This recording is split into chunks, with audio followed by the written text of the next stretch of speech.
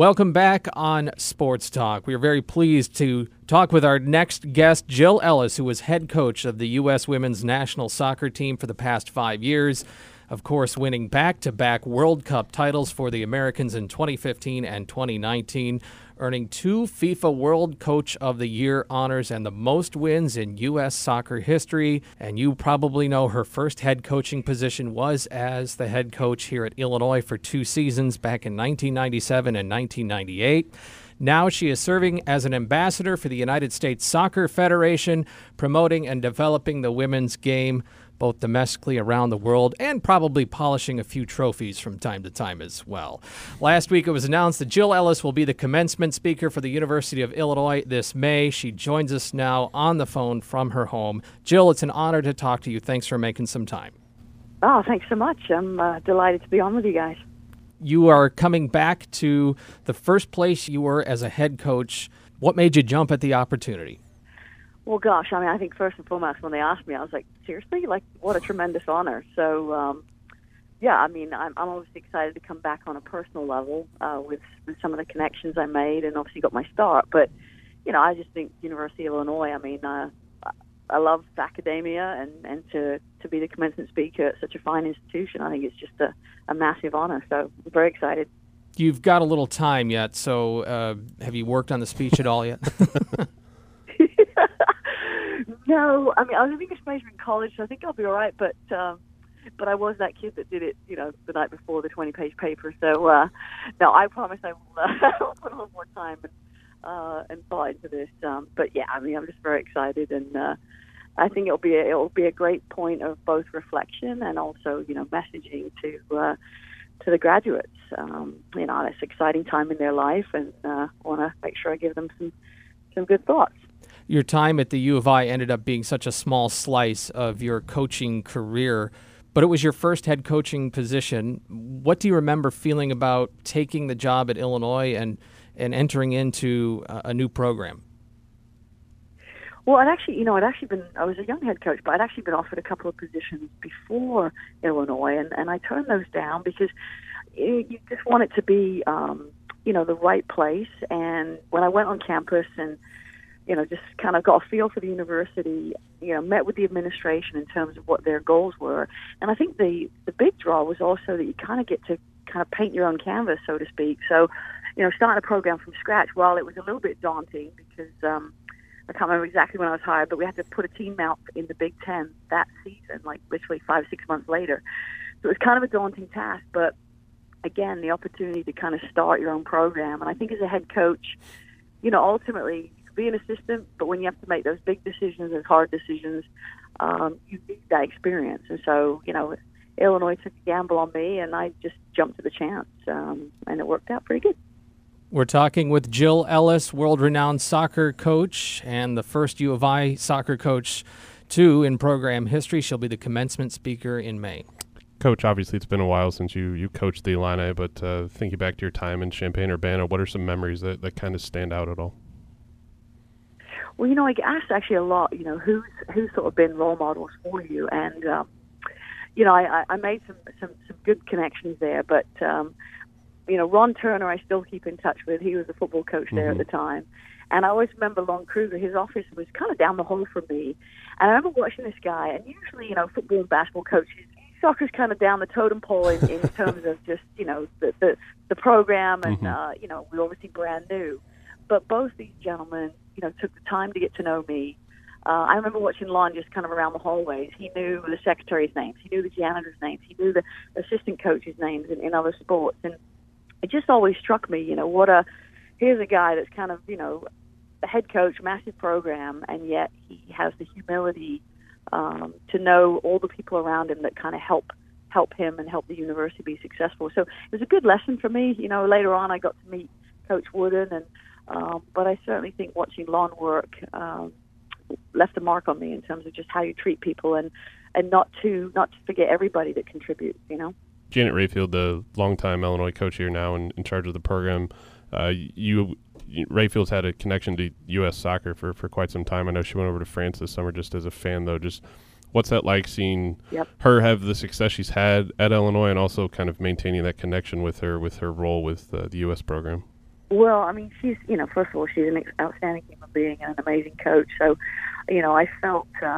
I felt very excited when I knew she was going to take the position at the University of Illinois. Because you almost feel like you kind of give birth to something, and you kind of want to make sure it's in good hands. And Janet is, she's world class, and it has allowed me to, because I know her, it has allowed me to kind of keep that connection and that fondness for the program and obviously for the university. But yeah, Janet has extensive experience working with both our youth national team, scouting for our senior teams. She's an icon, this woman. She's done it all as a player and as a coach. She sent me a nice text when she found out. She said, "Oh, I'm so excited." I'm like, "Oh, I can't wait to come back." And so yeah, she's very special and continued to grow and evolve the program there, and it's done remarkably well. And you can feel free to spill any dirt you have on her here as well. Yeah, no. She's pretty wholesome. She is well loved around the community, that's for sure. We're talking with Jill Ellis. I'm guessing back in 1997 when you were here, you could go through an airport unrecognized. I'm guessing that's not the case anymore. What's that? Yeah. What's that transition been like for you? I read that you're a bit introverted. You don't necessarily seek the spotlight.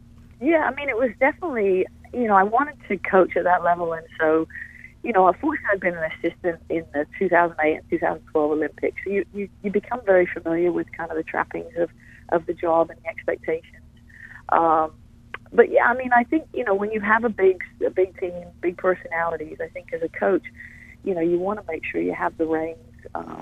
But it's not something that I sort of crave to be out front, but, it's kind of that, let's say, quiet leadership, because there's always something happening with the women's national team. But, I certainly, I grew in the position, meaning just as a person, just having to suddenly now, a good friend of mine, she once said to me, we're in a position to have a platform like this for women in sports and women coaching.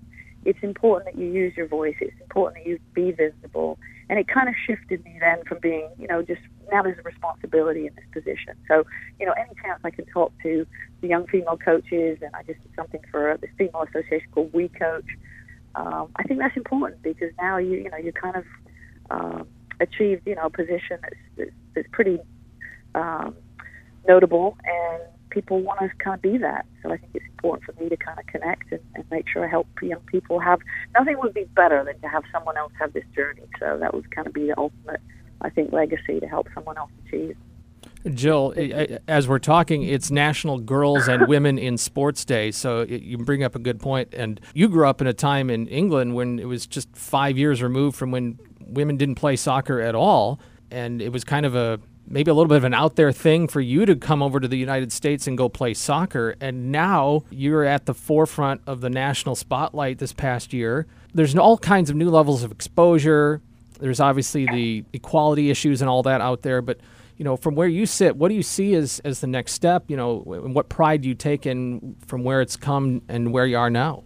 It is amazing. I mean, it's amazing on one hand, and yet there's so much work to be done on the other hand. We're still, the numbers, females coaching in colleges, athletic directors, we still need to encourage women to get into the sports field. It's still a domain. I think even the business world, and boardrooms have made more strides, I think, even than sports. So I think there's much to be done.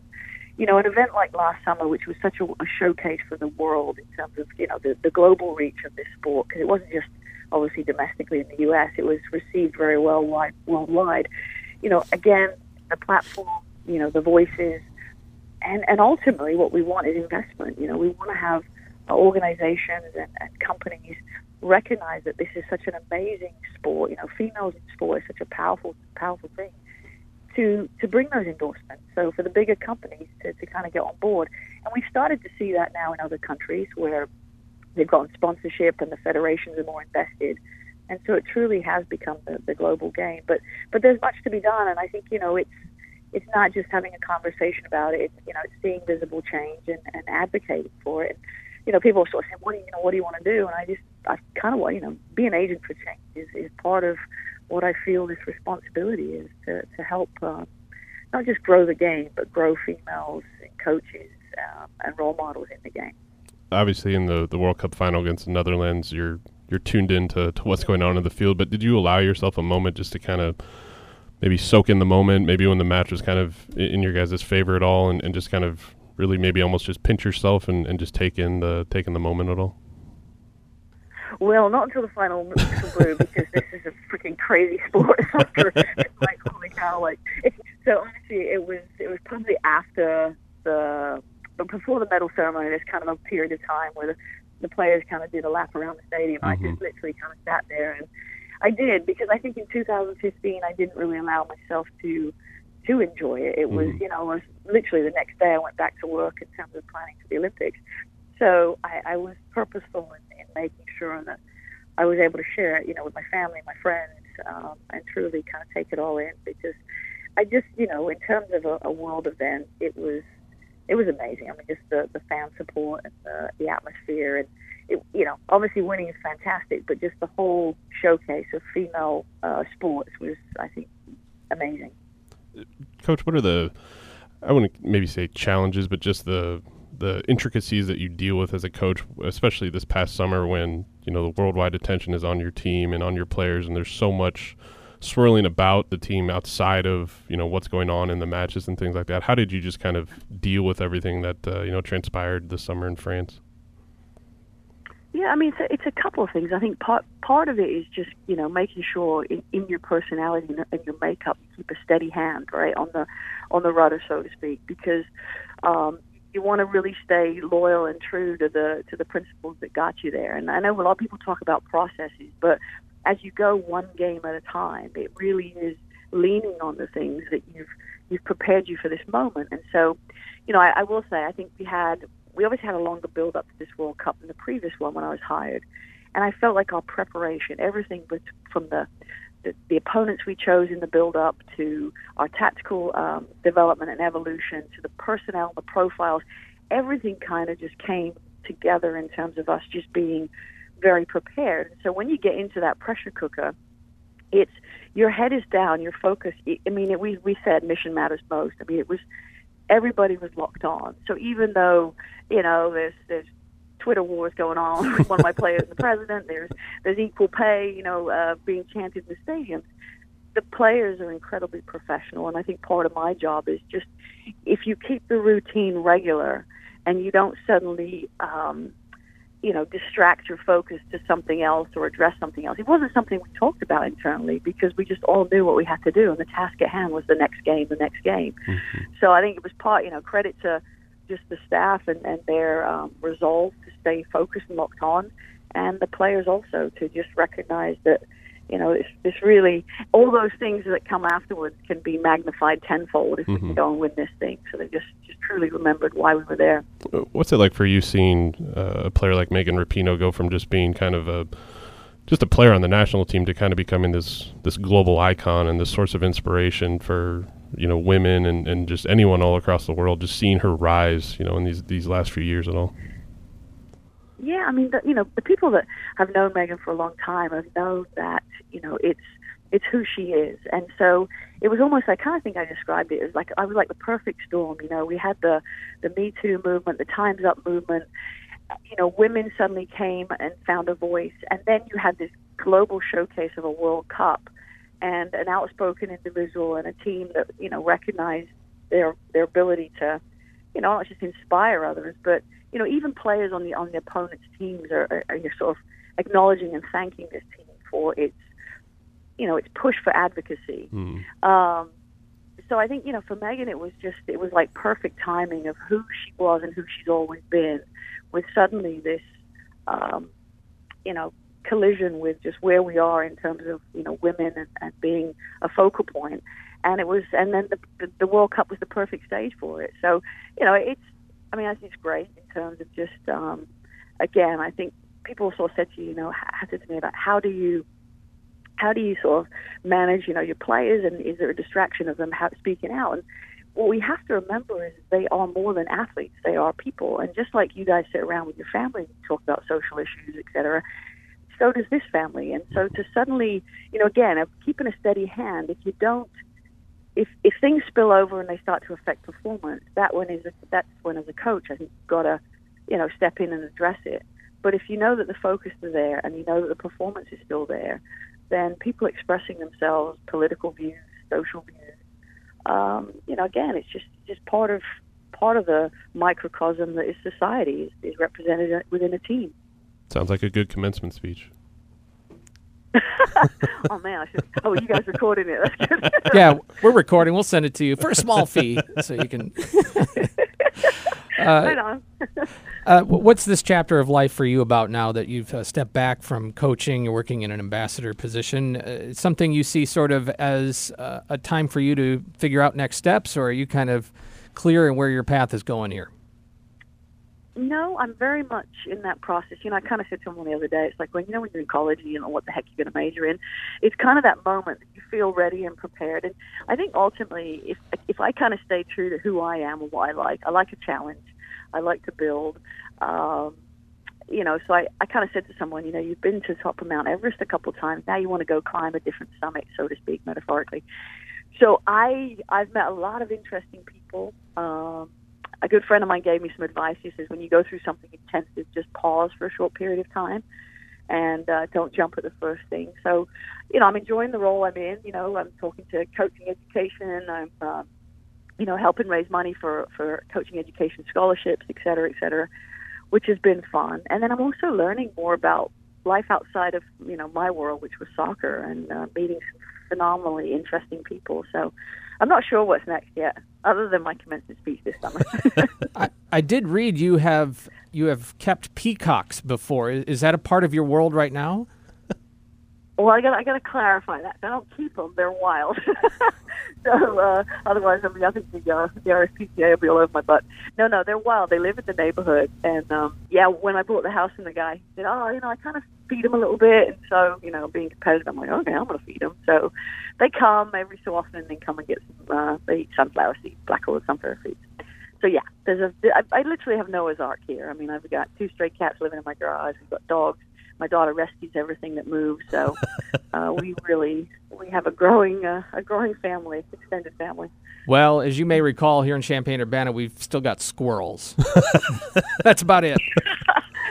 Yeah, I totally remember that. There was a pancake house, a breakfast house called Aunt Sonia's, and that was just like, oh my God! We used to have so many meetings there with my staff. We'd sit there, and it was right, very close to where my offices were, and just some of the lovely people. I mean, I still keep in touch with my neighbors. I still keep in touch with, my secretary when I was there, and Janet and her staff. So still a lot of fun memories from back then. Well, Jill, we appreciate your time very much. You've been very gracious. And congrats again on becoming the commencement speaker this May. I'm sure it will be a hot ticket. Awesome. Well, I can't wait, and hopefully I'll get to meet you guys in person. All right. Thanks, Coach.